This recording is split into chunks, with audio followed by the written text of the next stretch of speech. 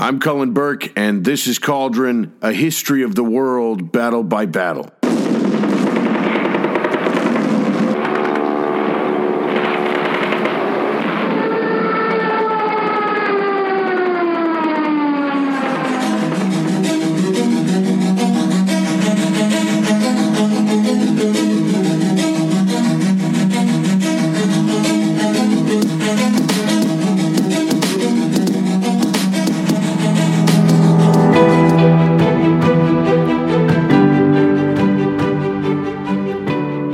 In today's Battlecast, we're talking about the Battle of Magnesia in 190 BC.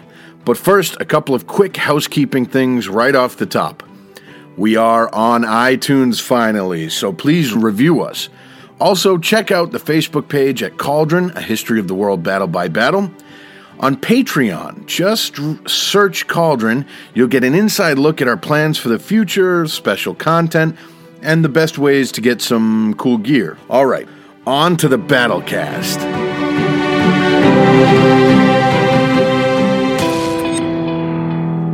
I've always thought it would be fascinating to listen in on a conversation between two of the best at something.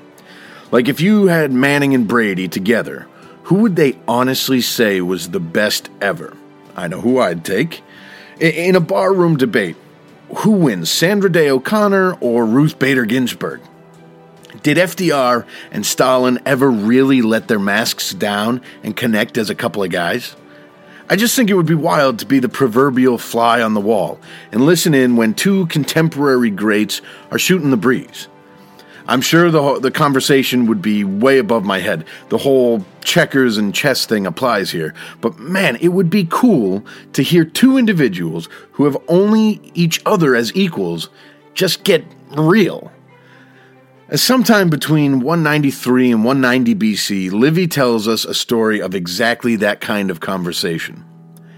Hannibal Barca, the great Roman hater and tactical wonderkin, was on the lam after his defeat at the Battle of Zama in 202 BC. Fearing Carthage would turn him over to the Romans for retribution, he stayed one step ahead of his enemies by fleeing east. Eventually, he found himself in the employ of Antiochus III, head of the Seleucid Empire and a man on the make. Antiochus had ambitions and had garnered the attention of the Roman Senate, and they sent an army to Greece to settle some local disputes, but with the overall intention of keeping an eye on the old enemy and his new friends. That army was under the direction of the brothers Scipio, with the younger, soon-to-be Asiaticus, in the commander role, and the champion of Zama himself, Scipio Africanus, as the legate. At some point, the two titans of Zama, Scipio Africanus and Hannibal Barca, met on an ambassadorial mission to Syria, and had one of those fly-on-the-wall conversations.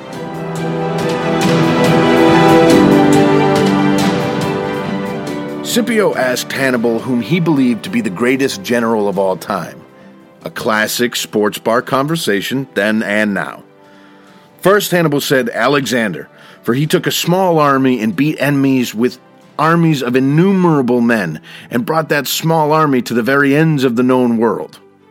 He ranked second Pyrrhus of Epirus, because he was the first to teach castrumentation. Yes, I had to look that one up. It's the art of making or laying out a military camp. And nobody chose the battlefield better or put his men in better positions to win than Pyrrhus. Third, Hannibal named himself, without hesitation or explanation. Scipio broke into laughter and asked, "What would you say if you had defeated me?"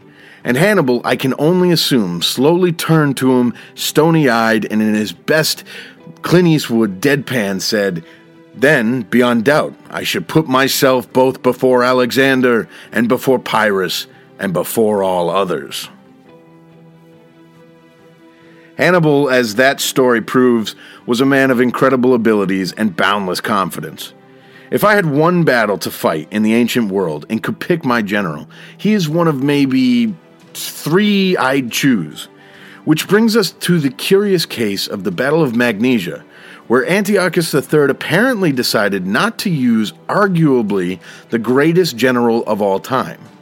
the one non-Roman man that knew the Roman way of war more intimately than any enemy in Rome's 1,000-year history.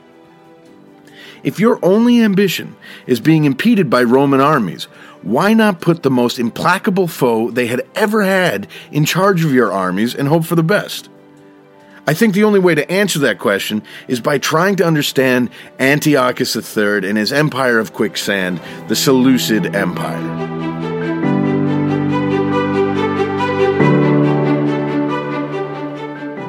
When Alexander the Great died in 323 BC, the ancient world was ripped apart by his favorites and his acolytes. This group would each carve their own little empire out of his legacy and forever be known as the Diadochi, or the successors. One of these men was Seleucus I, a favorite of Alexander's and the leader of his famed companions. After conquering and holding a large portion of what is now Iraq, Iran, and the Middle East, Seleucus was the victor of the great battle of Ipsus and began to spread his power into Anatolia with eyes on Macedonia itself. Upon landing in Europe, and before he could finish his conquest, he was murdered, and what ensued was a series of destabilizing wars and loads of infighting. Each successive heir was less suited to rule, and lost Seleucid lands to rebellion and internal dispute and strife. That all stopped with Antiochus III, who inherited a disorganized and unstable empire at the ripe old age of 18. We don't know much about the man, but he must have had a prodigious appetite for work and war, for he completely turned the spiraling empire of his fathers around and even began to expand its borders again.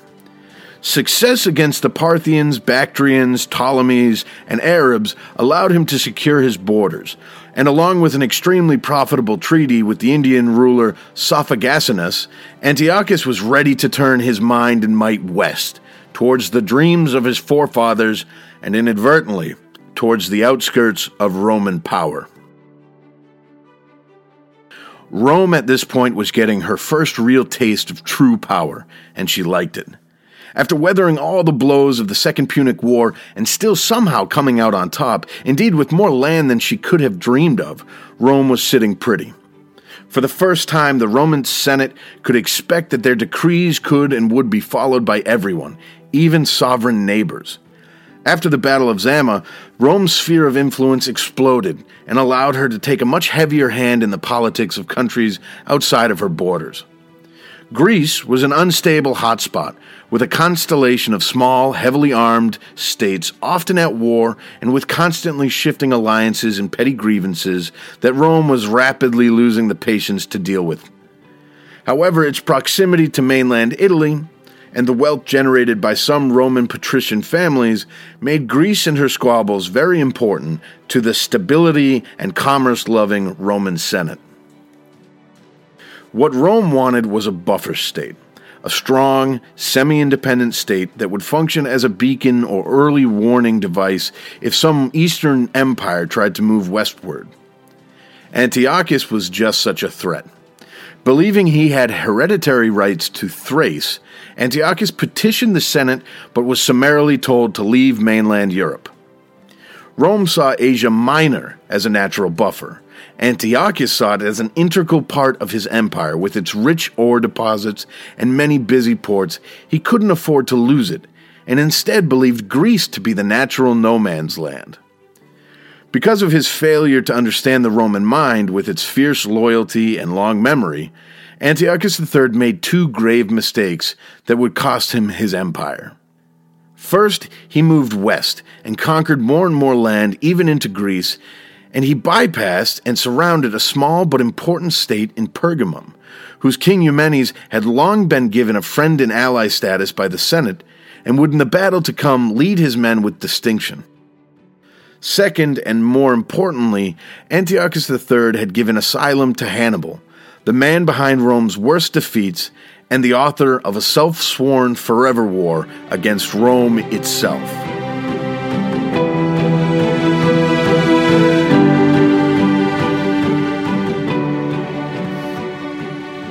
After the diplomatic solution failed and a brief but decisive conflict favored the Romans in Greece, Antiochus moved back across the Hellespont. At this point, Antiochus used the superior recruiting and logistical ability of Hannibal to form a fresh fleet and directed him to combine that fleet with his existing one at Ephesus. Unfortunately for the Carthaginian, he was intercepted and defeated by an allied Roman Rhodian fleet at Eurymedon, forcing Hannibal to flee to Crete. This is why I believe he was not even present at Magnesia and so had no way of influencing its outcome. The Romans crossed the Hellespont and were in Asia Minor hot on Antiochus's heels. At this point, Antiochus sent envoys to the Romans stating he was willing to accept their initial terms, that he leave Europe. But sensing an opportunity, Rome moved the goalposts, saying they now wanted him to withdraw fully from Asia Minor. Recognizing the futility of negotiations, Antiochus moved further east and inland, seeking a solid defensive position, eventually finding it at Magnesia. Having a solid understanding of what was going to happen and a healthy fear of Roman ruthlessness, Antiochus holed up and refused battle. In a clever piece of generalship, the Romans crept closer and closer each night to the Seleucid camp in an attempt to goad the Seleucids into battle. Antiochus probably caught wind of the grumblings and fear of his own men, and unable to move further, he readied his army for battle. Before we get into the forces on each side and the battle itself, I want to break down what has to be one of the coolest and most impractical weapons in the history of warfare: the war elephant.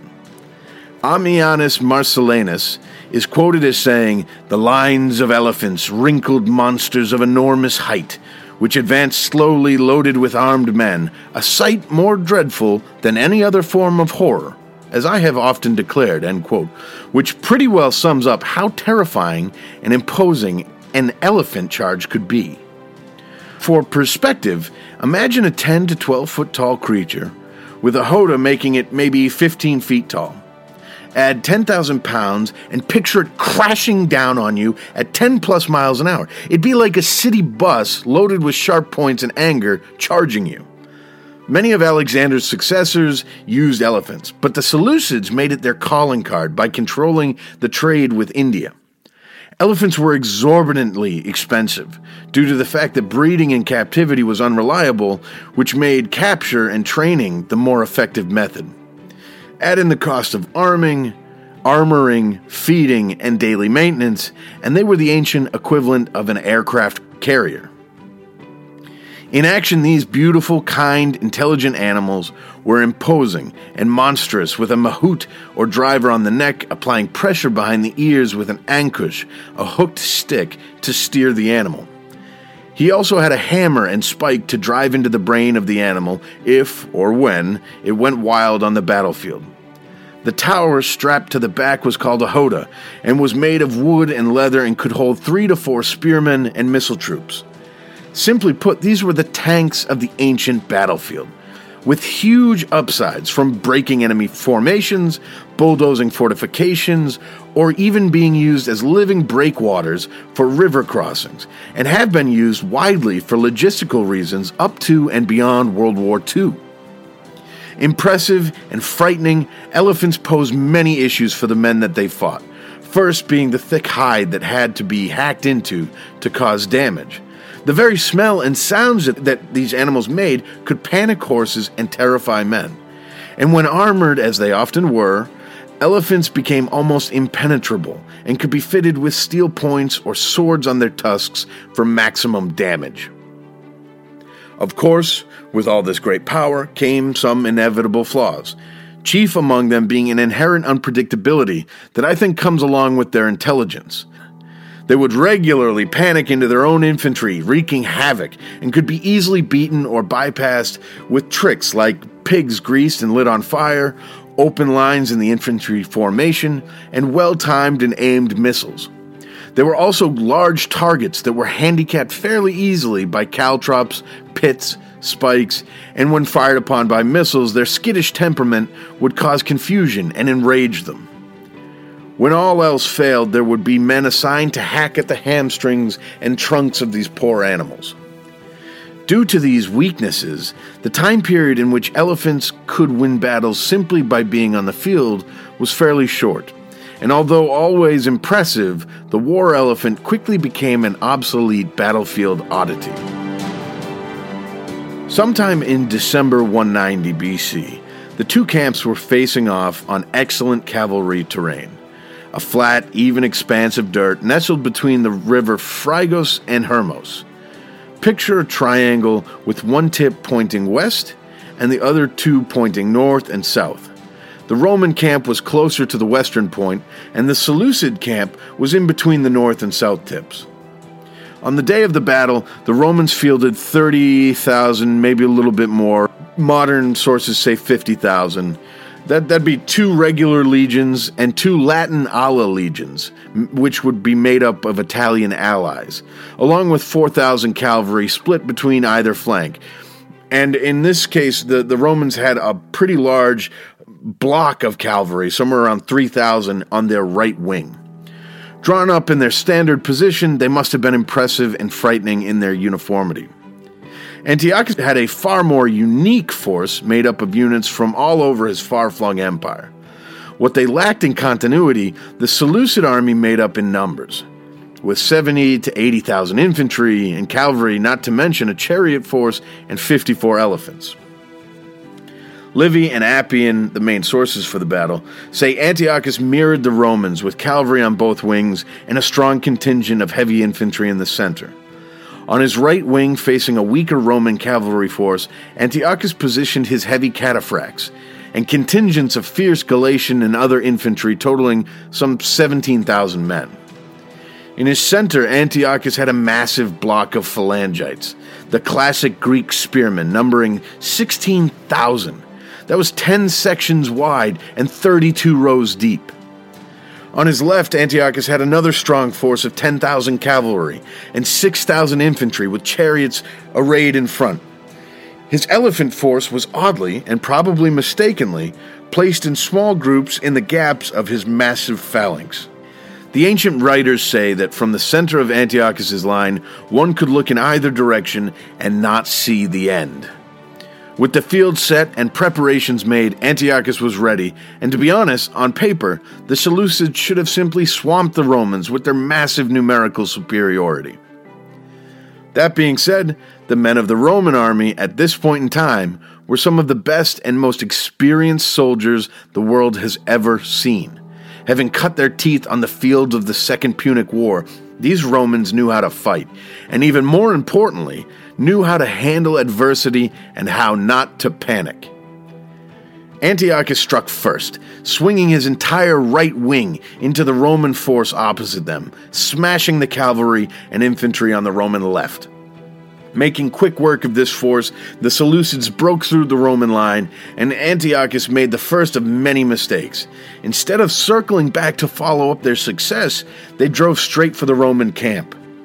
On the Seleucid right, Antiochus's chariots charged, but were easily driven back by Roman missile units, and in retreating into their own lines created a good deal of confusion and disorder. At this moment, the huge block of Roman cavalry on the Roman right charged home and obliterated the already disoriented Seleucid force, chasing them farther and farther from the field. While this fast-paced madness had been happening on either flank, in the center the two infantry forces did what they do best, and began the deadly tug-of-war that only happens when shield walls meet. There may have been no stronger ancient infantry formation than a well-trained, tightly packed phalanx. But once that cohesion and order was broken, the phalanx could become a death trap. Unfortunately for the Seleucids, their elephants panicked when the legionaries attacked, fleeing back through their own lines and disrupting the all-important order of their formation. Even with this turn of events, the Seleucid infantry was able to maintain a strong defense as they tried to slowly withdraw. But at the Roman camp, experience was proving its worth. The reserve left to guard the camp had successfully mounted a defense and given enough time for a tribune named Lepidus to rally the broken legion and drive Antiochus from the field, a feat so great that 2,200 years later we still know this simple soldier's name. As this Roman success was happening, again, experience came into play as the victorious Roman cavalry on the right, instead of looting the Seleucid camp, returned to the field and slammed into the unprotected Seleucid phalanx left flank and rear. Combining this sudden onslaught with the calm and deadly efficiency of the Roman legion in front of them, the Seleucid infantry had no chance and quickly dissolved into a mass of terrified, surrendering, and fleeing men.